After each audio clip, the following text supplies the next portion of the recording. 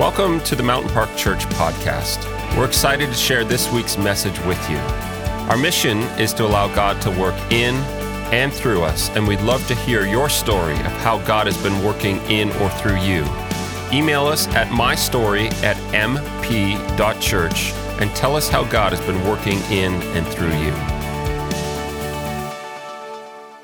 Okay, Mountain Park House Church family, Pastor Andrew here. It's amazing to spend time with you digitally, wherever you're watching this from or listening to this. My prayer today is that together we peel another layer of this onion off as it relates to our ability to discern and hear the voice of God. We're stepping into part 5 of this Hearing God series, and we'll probably go another week or so, and then we're actually going to dip back into our Ephesians series. We've been studying the book of Ephesians for a while now. We're going to jump back into that and spend some time working through that book of Ephesians.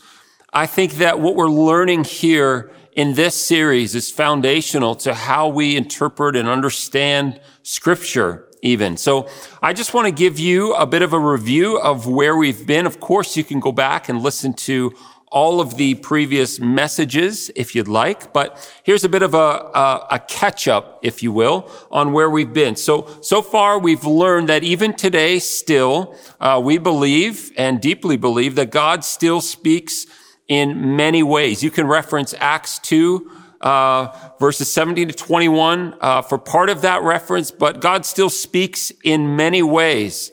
And he speaks through his written word. He speaks through circumstances and events, and we're going to be talking about some of that. He speaks through supernatural means to us. He speaks through his still small voice in us. He speaks through other people. God speaks through other people in our life. There's many ways. He speaks through dreams and visions and all of these things. God still speaks in many ways. Number 2 that we've been learning is, although he does speak in many ways, his preferred method of communication is his still small voice. You can go take a look at Psalm 32. Well, why don't I just flip to it right now? Psalm 32, verses 8 and 9 is a great example of this. This is what David says. The Lord says, okay, this is God speaking, I will guide you along the best pathway for your life. All right? I want to lead you. And I don't want to lead you along the worst path. I don't want your life to be filled with unnecessary pain and heartache. It's already going to be filled with enough of that. So I want to lead your life. Okay? God goes on to say, I will advise you and watch over you. Of course, that advising has to come through God's personal communication and speaking to us. That's how he advises us, and he wants to watch over us. God goes on to say, don't be like a senseless horse or mule that needs a bit and bridle to keep it under control. So I don't want to just lead you by blind force or by nudges or circumstance or, indistinct and indescript events or patterns in your life. I want to lead you personally by speaking to you. You can also reference Jesus' own words in John 10. My sheep hear my voice. They know it and they follow me. So God does speak in many ways, but his still small voice, his direct communication through his still small voice is, I think, his primary mode of communication and the one that he wants us to best understand. And number 3 that we've been learning, to know that voice, we must practice and test. We cannot know it by passing along information. You cannot know the voice of God for yourself by just simply listening to this or any of our other messages. Hebrews 5 tells us, the writer of Hebrews says that maturity has nothing to do with the amount of information you possess about God. It doesn't have anything to do with how much of the Bible you know.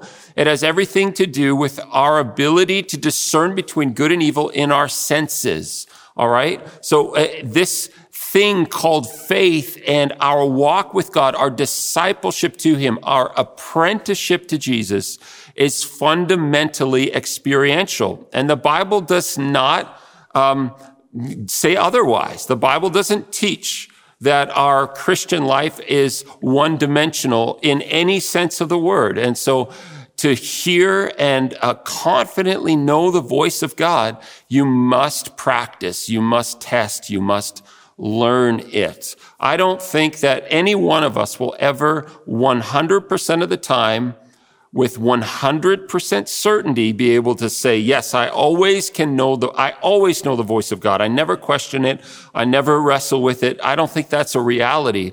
But I do believe that as we test and practice, we can grow to have a great certainty that we are able to recognize the voice of God. And we're going to talk more about that today. Number 4, we've learned that God wants to lead us personally and that he speaks clearly. Just go back to that verse in Psalm 32 or John 10 for that reference. Number 5, the majority of this speaking to us takes place in our innermost being, in our spirit or our heart. Proverbs 20:27, the spirit of man is the lamp of the Lord.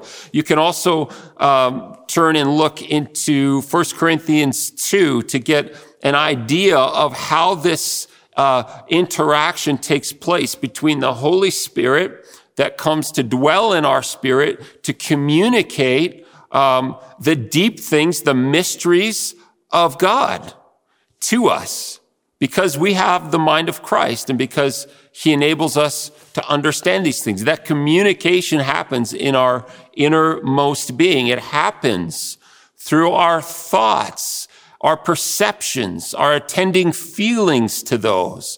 Hearing his voice is not just about hearing an audible voice. God often speaks through our thoughts, or God will speak to us through someone else. He'll communicate to us through someone else. In our group, one of our group experiences this week, after we took communion, I just sensed the prompting of God.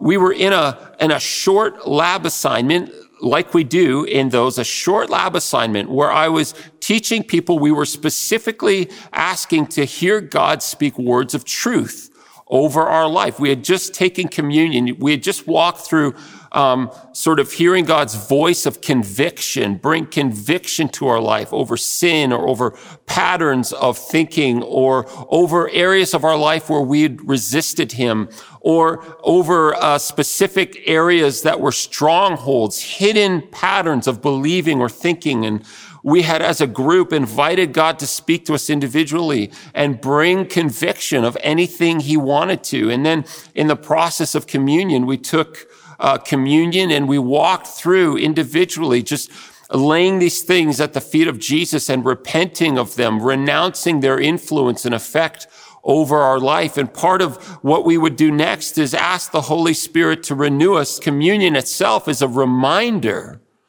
of the truth and reality of what Jesus has done for us. It's a reminder of how deeply we are loved by God. It's a reminder of the great lengths to which God would go to restore relationship to us. It's a reminder that the blood of Jesus covers all of our sin. He was the perfect atoning sacrifice for our lives. And so as I invited the group to just we had a bit of worship music on. I just said, all right, we just want to take a few moments in silence and just listen for God to speak truth over you. And I just sensed after a few minutes, God bringing scripture to mind about who he was. Scripture like, I'll never leave you or forsake you. Scripture like, my grace is sufficient for you, or my mercy is new every morning. Scripture like, you're fearfully and wonderfully made by me. Scripture that talks about who God is and who we are. And I said to the group after, don't you realize that it's God who is bringing these scriptures to my mind, and I'm communicating, but God is speaking through me his word to you. And they were direct sort of references to scripture, and God does that sometimes. And he does that by bringing and reminding us of things, reminding us, triggering thoughts and perceptions and feelings. And sometimes we see a word or we hear him whisper something to us, but these are the ways that God speaks in our inner being.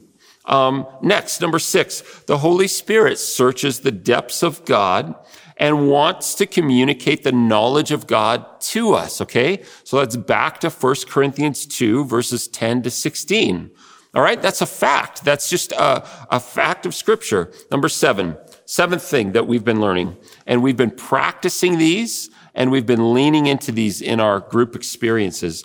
Seventh thing, we have strongholds. We talked about this last week, which are patterns of thinking or belief or understanding or perception in our heart and in our mind, okay? 2 Corinthians 10, 3-5. These strongholds are largely subconscious. We're not even aware of these patterns of thinking. These strongholds predominantly are rooted in pride.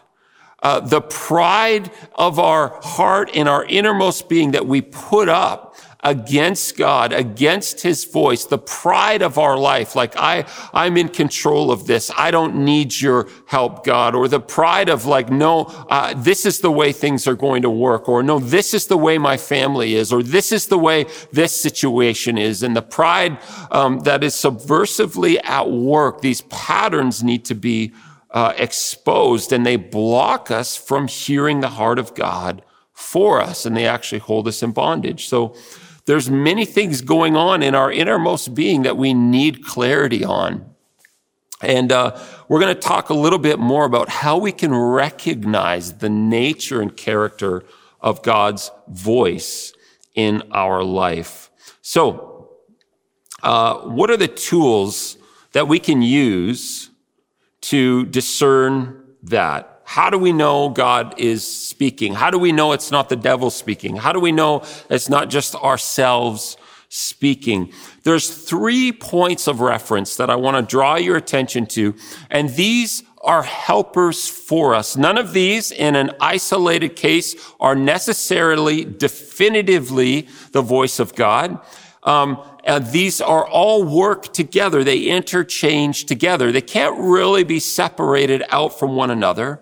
But there are 3 points of reference that help us along the way in discerning the voice of God. In some ways, you could think of these a bit like guardrails on the road. All right. So these 3 sort of points of discernment are, number 1, the Bible.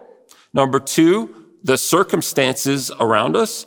And number 3, the inner impressions we get from the Holy Spirit. So number one tool for discerning whether it's actually the voice of God you're hearing is the Bible. It is by far the number one and most substantial.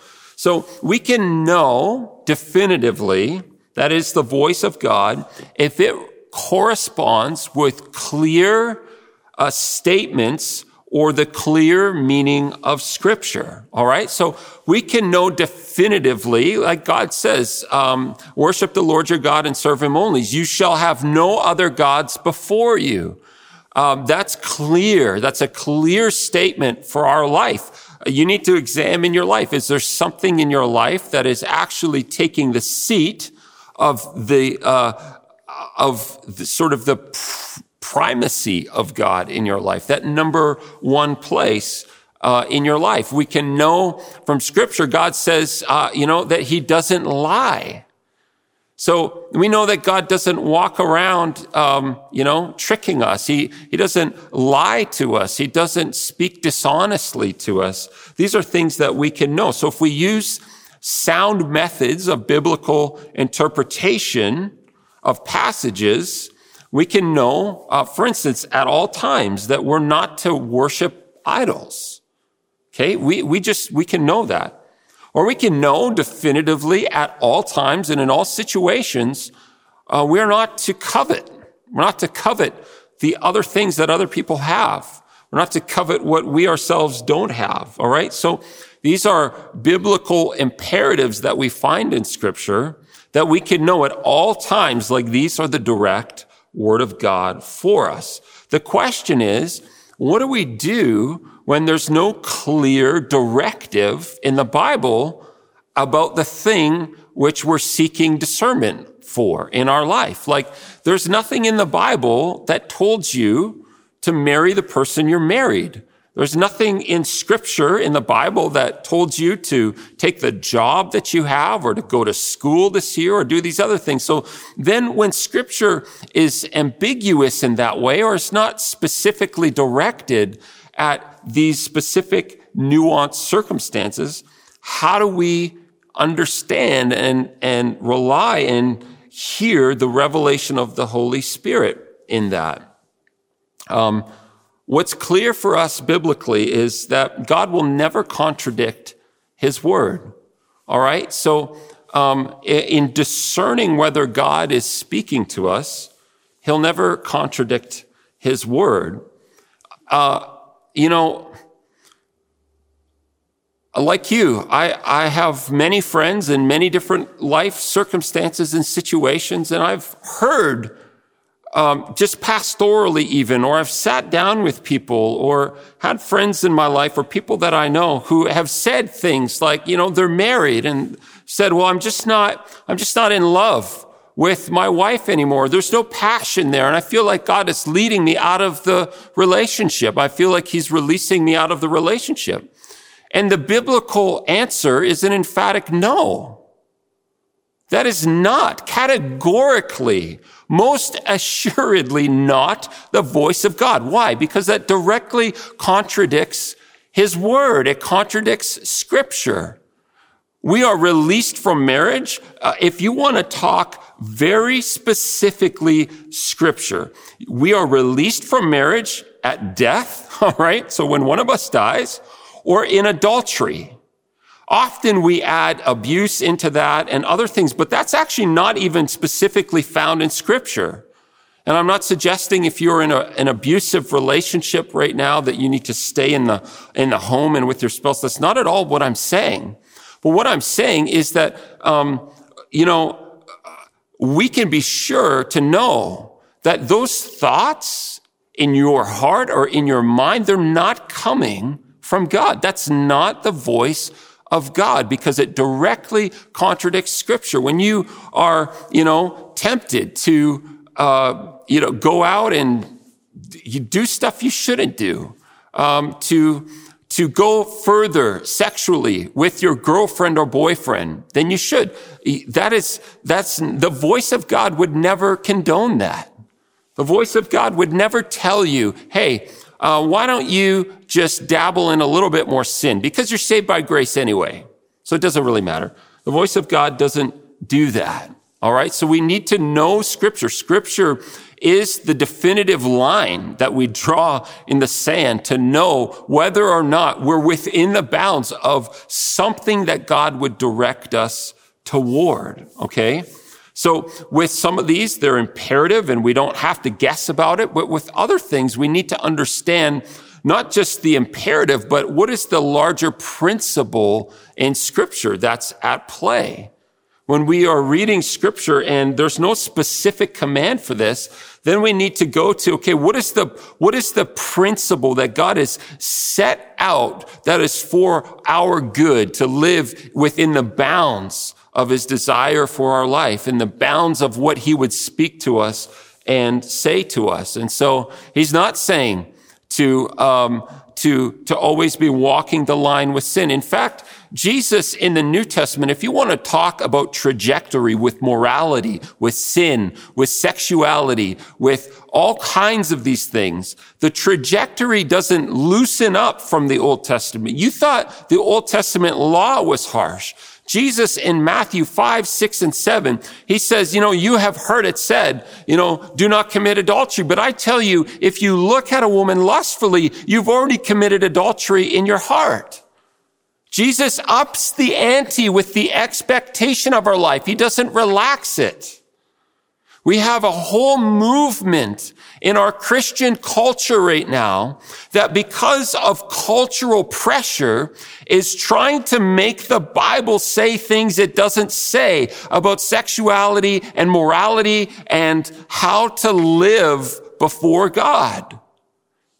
And it's our culture is caving under the pressure. Our biblical culture is caving under this pressure to loosen the reins and say, well, God is actually okay with that. He's fine with you going out and living that way and making those choices and doing those things. But we don't see that trajectory in Scripture.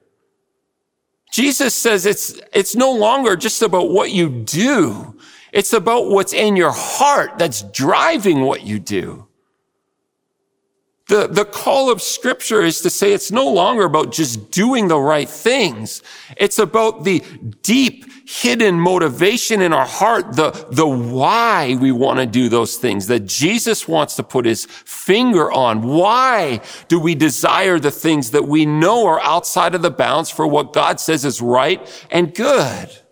Jesus doesn't want to just deal with the symptom anymore. He wants to probe right to the heart. That's why he said things like, you have heard it said, do not murder. But I tell you, if you're angry with your brother or sister, you've already committed murder in your heart. What is that? That's not Jesus going, hey, let's just all sit back. Let's crack open a beer together and life is smooth. Life is easy. Just relax. You're under grace. That's never the heart of God. And so we can know that we're not hearing the voice of God when we are hearing a rationalization, even an intellectual, academic reading of Scripture that rationalizes behavior that God says grieve him. We can know that that's not actually the heart of God. I want to just bring up one misconception here that some people have about the Bible. And this misconception is that the Bible is all I need. All right, so the Bible is all I need for discipleship and growth. If I just know more of the Bible, I will grow. If I just knew more of it, then I would develop in maturity. That's actually not true. And it's not biblical. While the Bible is essential and important, the Bible is one of the things behind Jesus and the Father and the Holy Spirit, one of the things that I love. But this is not true to believe that if I just knew more of it, I would automatically be growing in depth and in maturity. Actually, Peter said that we can distort and twist Scripture. Listen to this in 2 Peter 3:16. He's talking about Paul's writing, and he's sitting down with some believers, and he's saying, speaking these things in all of his letters. He's talking about Paul's letters. Some of his comments are hard to understand, and those who are ignorant and unstable have twisted his letters to mean something quite different, just as they do with other parts of Scripture. And get this, and this will result in their destruction. So Peter is saying you can actually take the Bible and twist it and distort it. Twist it and distort it, and it can lead to your destruction. You can misuse Scripture. Scripture itself, on an island by itself, is not sufficient for maturity and growth. It's an essential component of that. But the Bible itself can be a tool of the devil or of your own flesh. If you don't believe me, just come back to Jesus being tempted in the wilderness. What does the devil use to tempt him? He uses Scripture.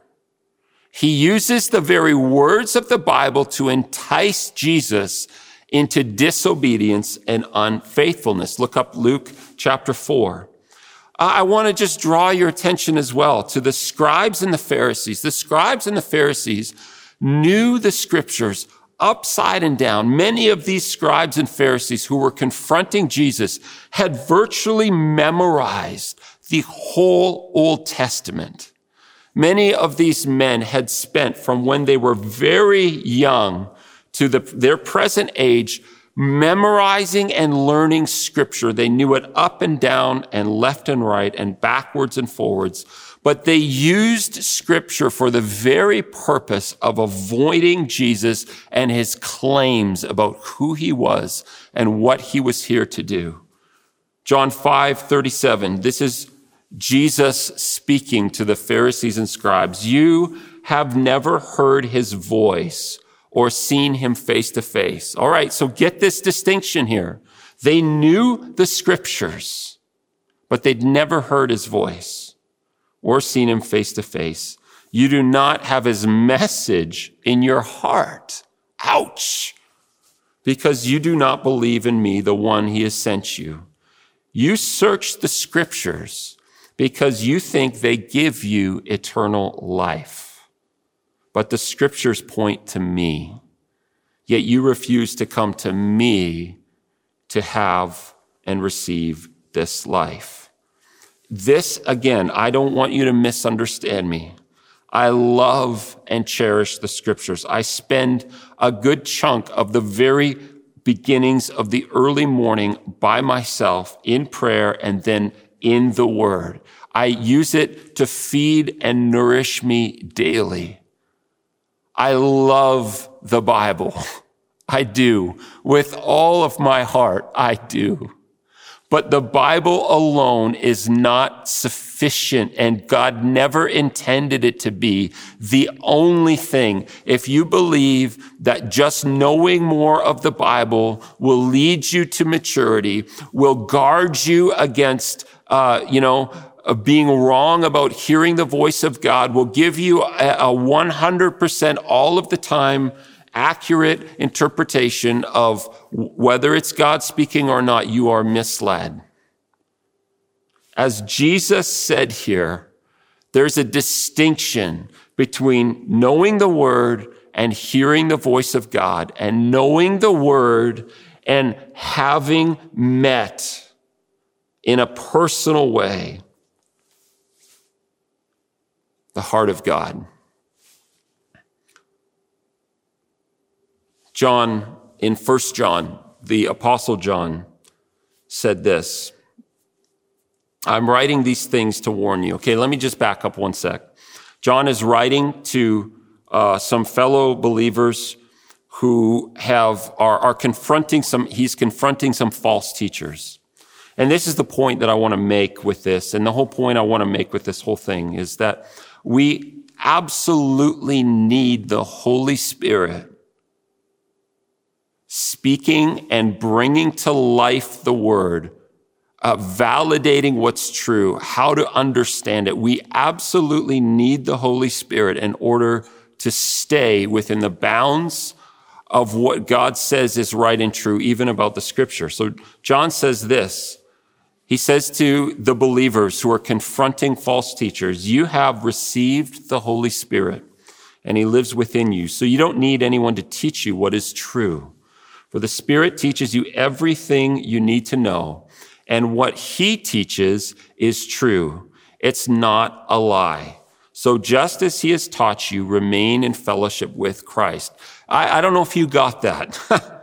He says you have the Holy Spirit. Jesus said the Holy Spirit, one of the roles of the Holy Spirit is to reveal to us, to teach us and remind us of everything Jesus had taught and said. The Holy Spirit, one of his roles is to be our counselor and instructor. And John says, you don't need anybody else to teach you. The Holy Spirit himself wants to teach you and illuminate truth through the word. You must read this in partnership with the Holy Spirit and be able to discern and hear his voice as you're reading scripture. Okay? I want to give you a quote from William Law. William Law said this, without the present illumination of the Holy Spirit, the word of God must remain a dead letter to every man, no matter how intelligent or well-educated he may be. It is just as essential for the Holy Spirit to reveal the truth of Scripture to the reader today as it was necessary for him to inspire the writers thereof in their day. Therefore, to say that because we now have all the writings of Scripture complete, we have the completed canon, we no longer need the miraculous inspirations of the Spirit among men as in former days, is a degree of blindness as great as that can be charged upon the scribes and Pharisees, nor can we possibly escape their same errors. For in denying the present inspiration of the Holy Spirit, we have made Scripture the province of the letter-learned scribe. What's he saying? These words can be twisted by the enemy. They can be twisted by your own selfish and evil desires. We need the speaking and leading of the Holy Spirit. We need his revelation in order for this Scripture, for this written word of God to come alive in our life. The second tool for discernment, all right, so that's Scripture is the number one tool for us in discerning the bounds of God's voice. The second one is circumstances. So when taken in conjunction with responsible Bible study, being directed and led by the Holy Spirit's revelation and insight, and the movement of the Holy Spirit in our inner being, our circumstances can be an indicator of God's leading and speaking to us. But they alone cannot determine his voice on their own. So there's a misconception here for some of you who just say, you know what? I just roll with the punches. Whatever God is doing around me, I just assume that that's him leading. So here's a second misconception related to experiences. If the door is open, it must be God. All right? That's a misconception. Open or closed doors can't properly on their own function as God speaking apart from his word and what he's speaking to us, what he's nudging or directing us toward in our spirit. The reason why open or closed doors in and of themselves cannot be a guarantee that it's God leading is we don't know what or who, more specifically, is on the other side of that door. We don't know who is responsible for that door opening or closing. Just by the nature of it opening or closing, this is where we have to drill down in our ability to discern through Scripture, through the inward promptings of the Spirit and the movement of the Spirit in our life. We have to discern, Father, what is it that is opening or closing this door? Is it you opening the door? Or is it actually the enemy opening the door to try and trick me, to lead me somewhere that's actually going to harm me or be dangerous? Or is it me opening this door for myself because that's what I want to desire? Is it me creating the opportunity for myself to fulfill my own desires instead of waiting for you on it? So we can't simply say, well, I just follow the open doors and I just walk through every door that opens. That's foolishness. And if you've been doing that, you should probably stop and take a more diligent look at why that door is opening and who is behind its opening.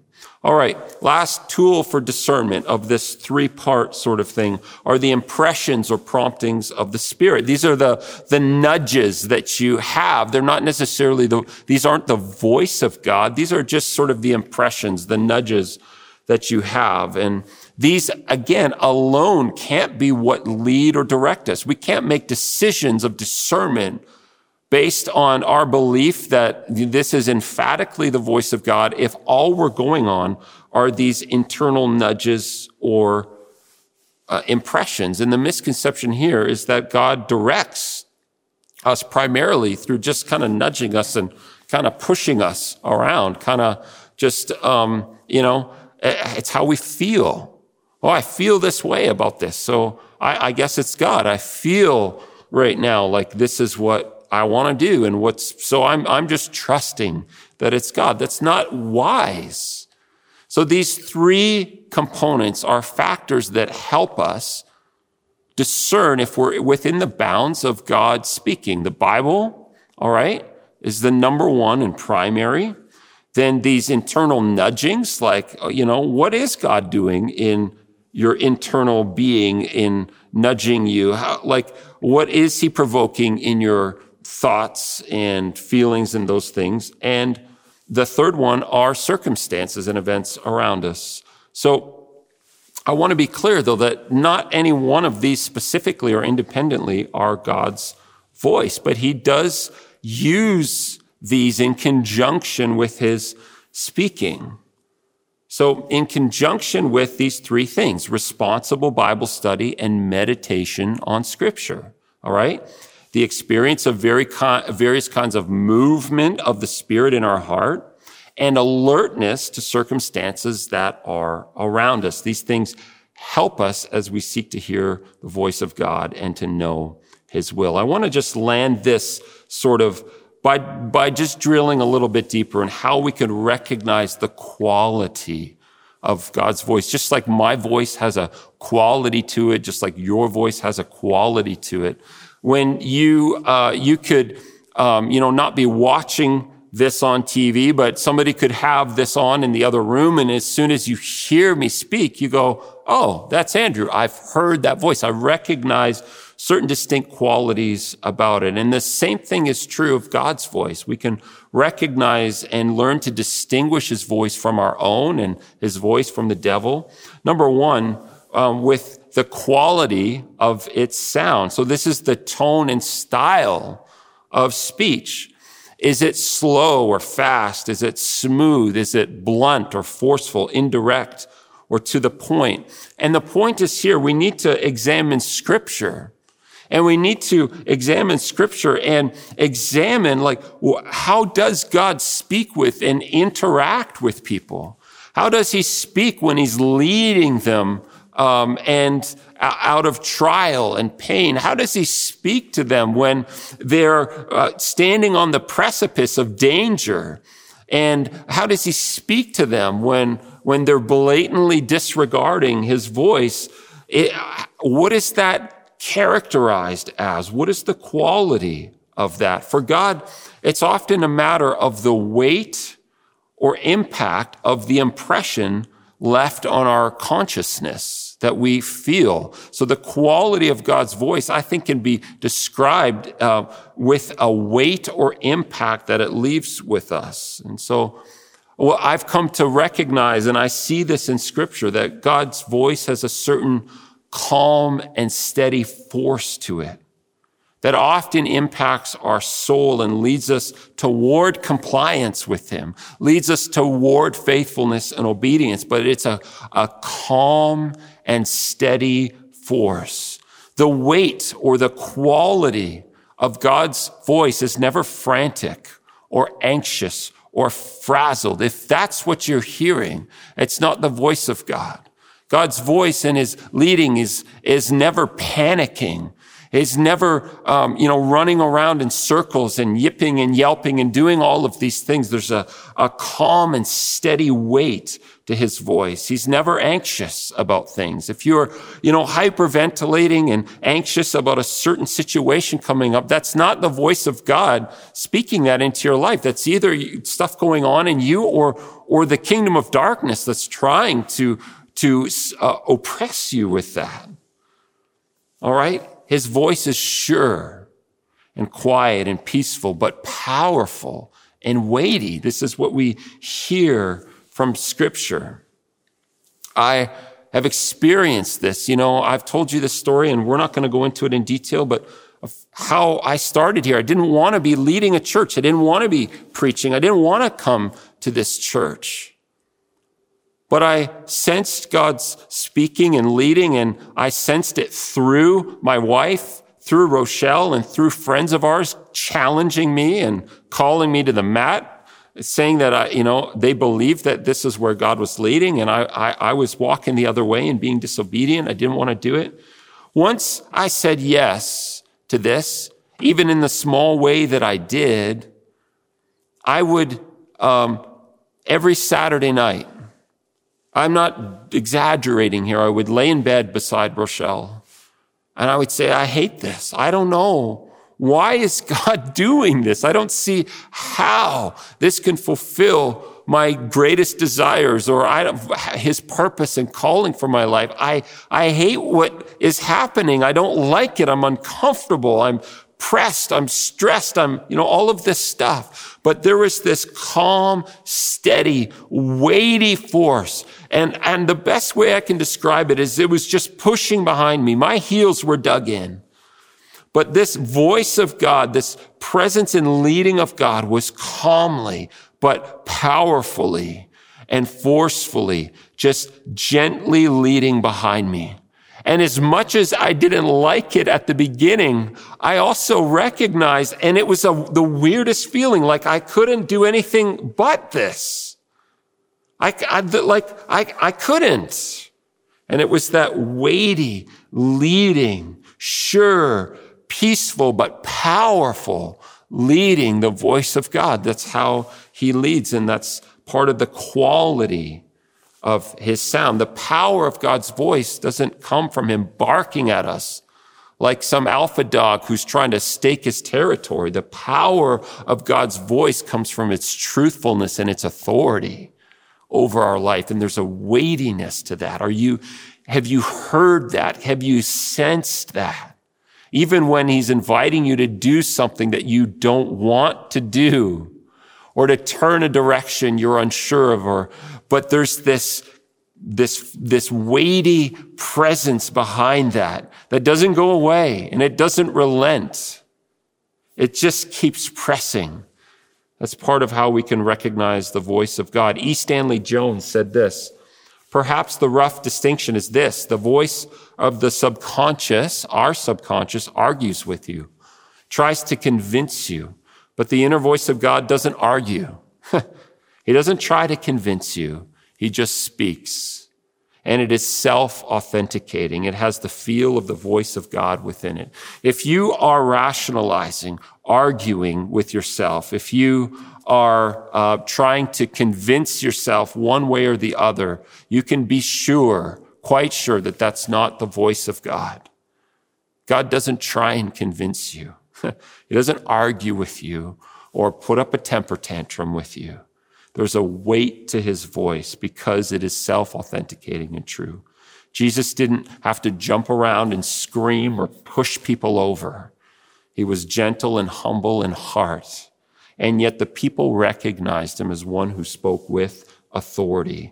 So God's voice produces this qualitative effect in our life. We can recognize, I think that this is the character and quality of God's voice. And we can also recognize it by the effect that it has on those around us and on the environment around us. God's voice brings peace and joy and life and confidence.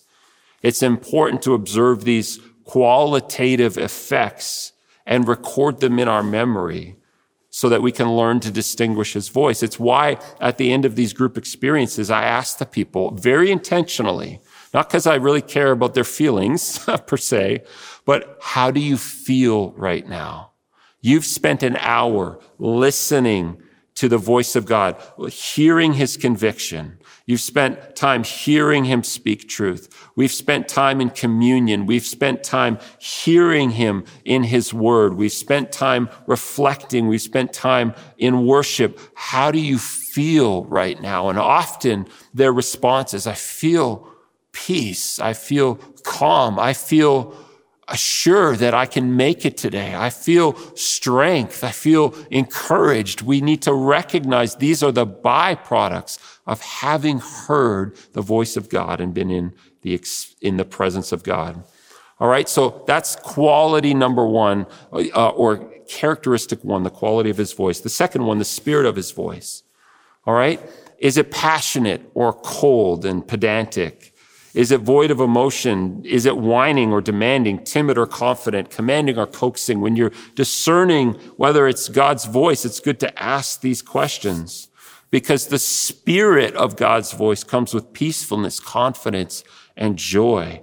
It isn't the voice of a bully or someone lashing out or bringing condemnation to you. Recognizing the spirit of his voice and being able to quantify that, and in the moment discern, is what I'm hearing demanding or whining or aggressive and agitated?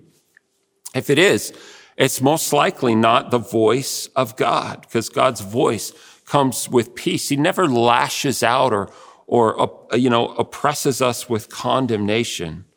We can recognize the character of Jesus. And it's why knowing Jesus in the scripture, spending time in the word is so important. So how did Jesus interact with people? What was the spirit and tone of his interaction with people? How did he speak to them? He had compassion on them. He led them like a gentle and loving shepherd would. These are the characteristics of the Spirit of God's tone. James 3:17 says this, "The wisdom from above is first of all pure. It is peace-loving, gentle at all times, and willing to yield to others. It is full of mercy and the fruit of good deeds. It shows no favoritism and is always sincere.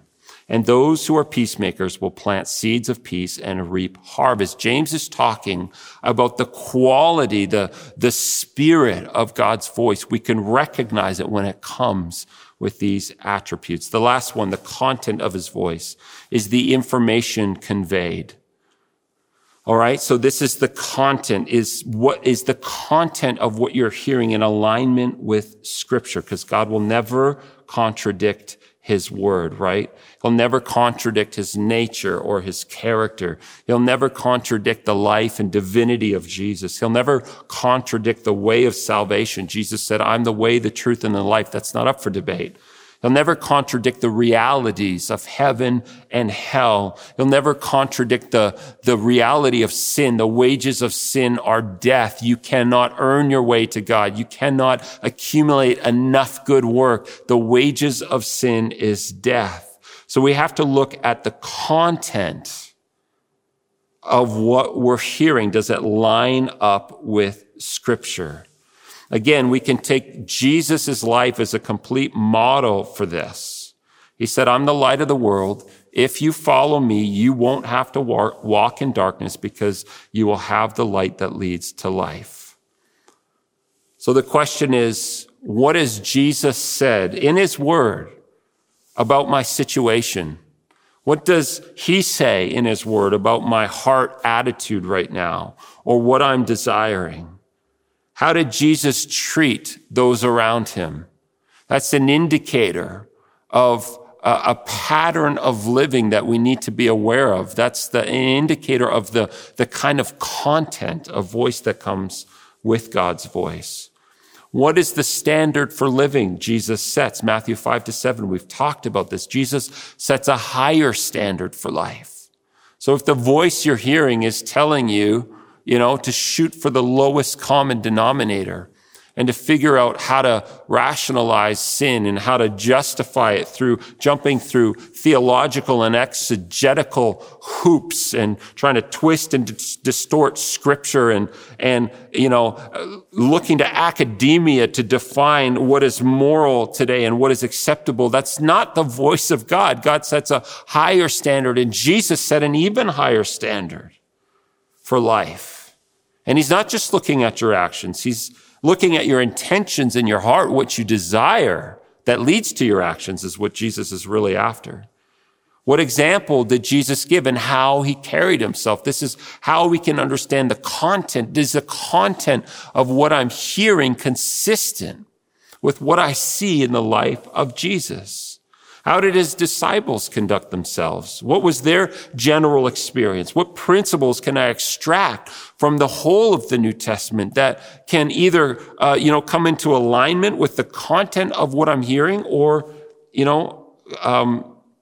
oppose it? And this is where we need to guard against spiritual panacea, something like spiritual panacea that tells us maybe we should approach the Bible like a self-help how-to on how to live wealthy and healthy. That what God just wants for you is you to be wealthy, and he wants for you to live without any pain or trial or circumstance. And anything that comes your way that's difficult, he wants you, to rebuke it, and he wants to heal it. And that's not what we find in Scripture. That's not the content of the New Testament. So these are ways that we can recognize the voice of God. We can investigate the principles. Lastly, really quickly, thanks for sticking with me, Satan's voice. Satan doesn't come to us revealing his true nature and colors. He doesn't come to us as the lying, deceiving, evil being that he is. Paul said in 2 Corinthians 11, he said, Satan disguises himself as an angel of light. Satan doesn't come to you and just reveal his colors. He actually comes to you through your thoughts and perceptions. And he comes in an enticing way. He comes in a way like he quoted scripture to Jesus very subtly. But Jesus knew his Father, and he knew the voice of his Father, and he could distinguish between the subtle attacks of the enemy, the subtle lure of the enemy towards sin and rebellion and unfaithfulness, and the voice of his Father. Satan was using the tactics of disguising himself as having better motives and your best intention at heart. And that's how he comes to us. And so it's not always obvious. So that's again why we need to invest in understanding and knowing Scripture, and invest in knowing the character, the quality, the spirit, and the content of the way that God speaks to us. We need to use our experiences and Scripture as our plumb line and the inner working of God in our heart. And we need to invest in the practices of Jesus if we want to live like the disciples and Jesus did. We need to invest in the practices of solitude and silence and fasting and prayer and Bible study, meditating on Scripture, memorizing Scripture. Frederick B. Meyer said this, the written word is the wire along which the voice of God will certainly come to you if the heart is hushed and the attention is fixed. Many of us want the results of the people in the Bible we read about. We want the results of the disciples. We want the results of Jesus, but we're not willing to live and practice what Jesus himself practiced, what the disciples practiced. So here's my challenge to you. You need to begin, and I need to begin, to devote our lives to practicing what Jesus practiced. I want to challenge you. Begin to incorporate today, this week, 10 minutes of silence before God. At any point in the day, I'm not even going to tell you to do it in the morning, 10 minutes where you just come to God, say, search my heart, God. Test me and know me. Psalm 139, 23 and 24. Test me and know me. I want to listen for your voice. I'm going to sit in your presence. This is what Jesus practiced and modeled, what the disciples practiced and modeled. Fasting, we just finished that. Study and meditating on Scripture. Moses, his successor was Joshua. And God said to Joshua, if you will meditate on my word, if you will hide it deep in your heart, then you will walk in my ways and in wisdom.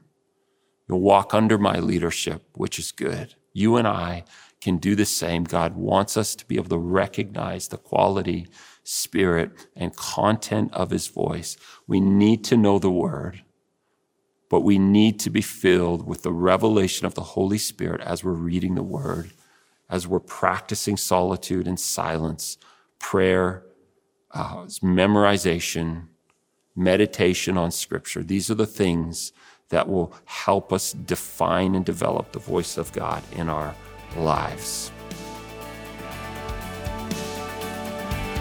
We hope that you are challenged and inspired by what you heard today, and that you're willing to allow God to work in and through your life in bigger ways this week. We'd love to stay connected with you on social media, facebook.com/Mountain Park Church and instagram.com/Mountain Park Church. Finally, if you have a story of how God has been working in and through you, we'd love to hear it. Just email us at mystory@mp.church and tell us how God has been working in your life lately.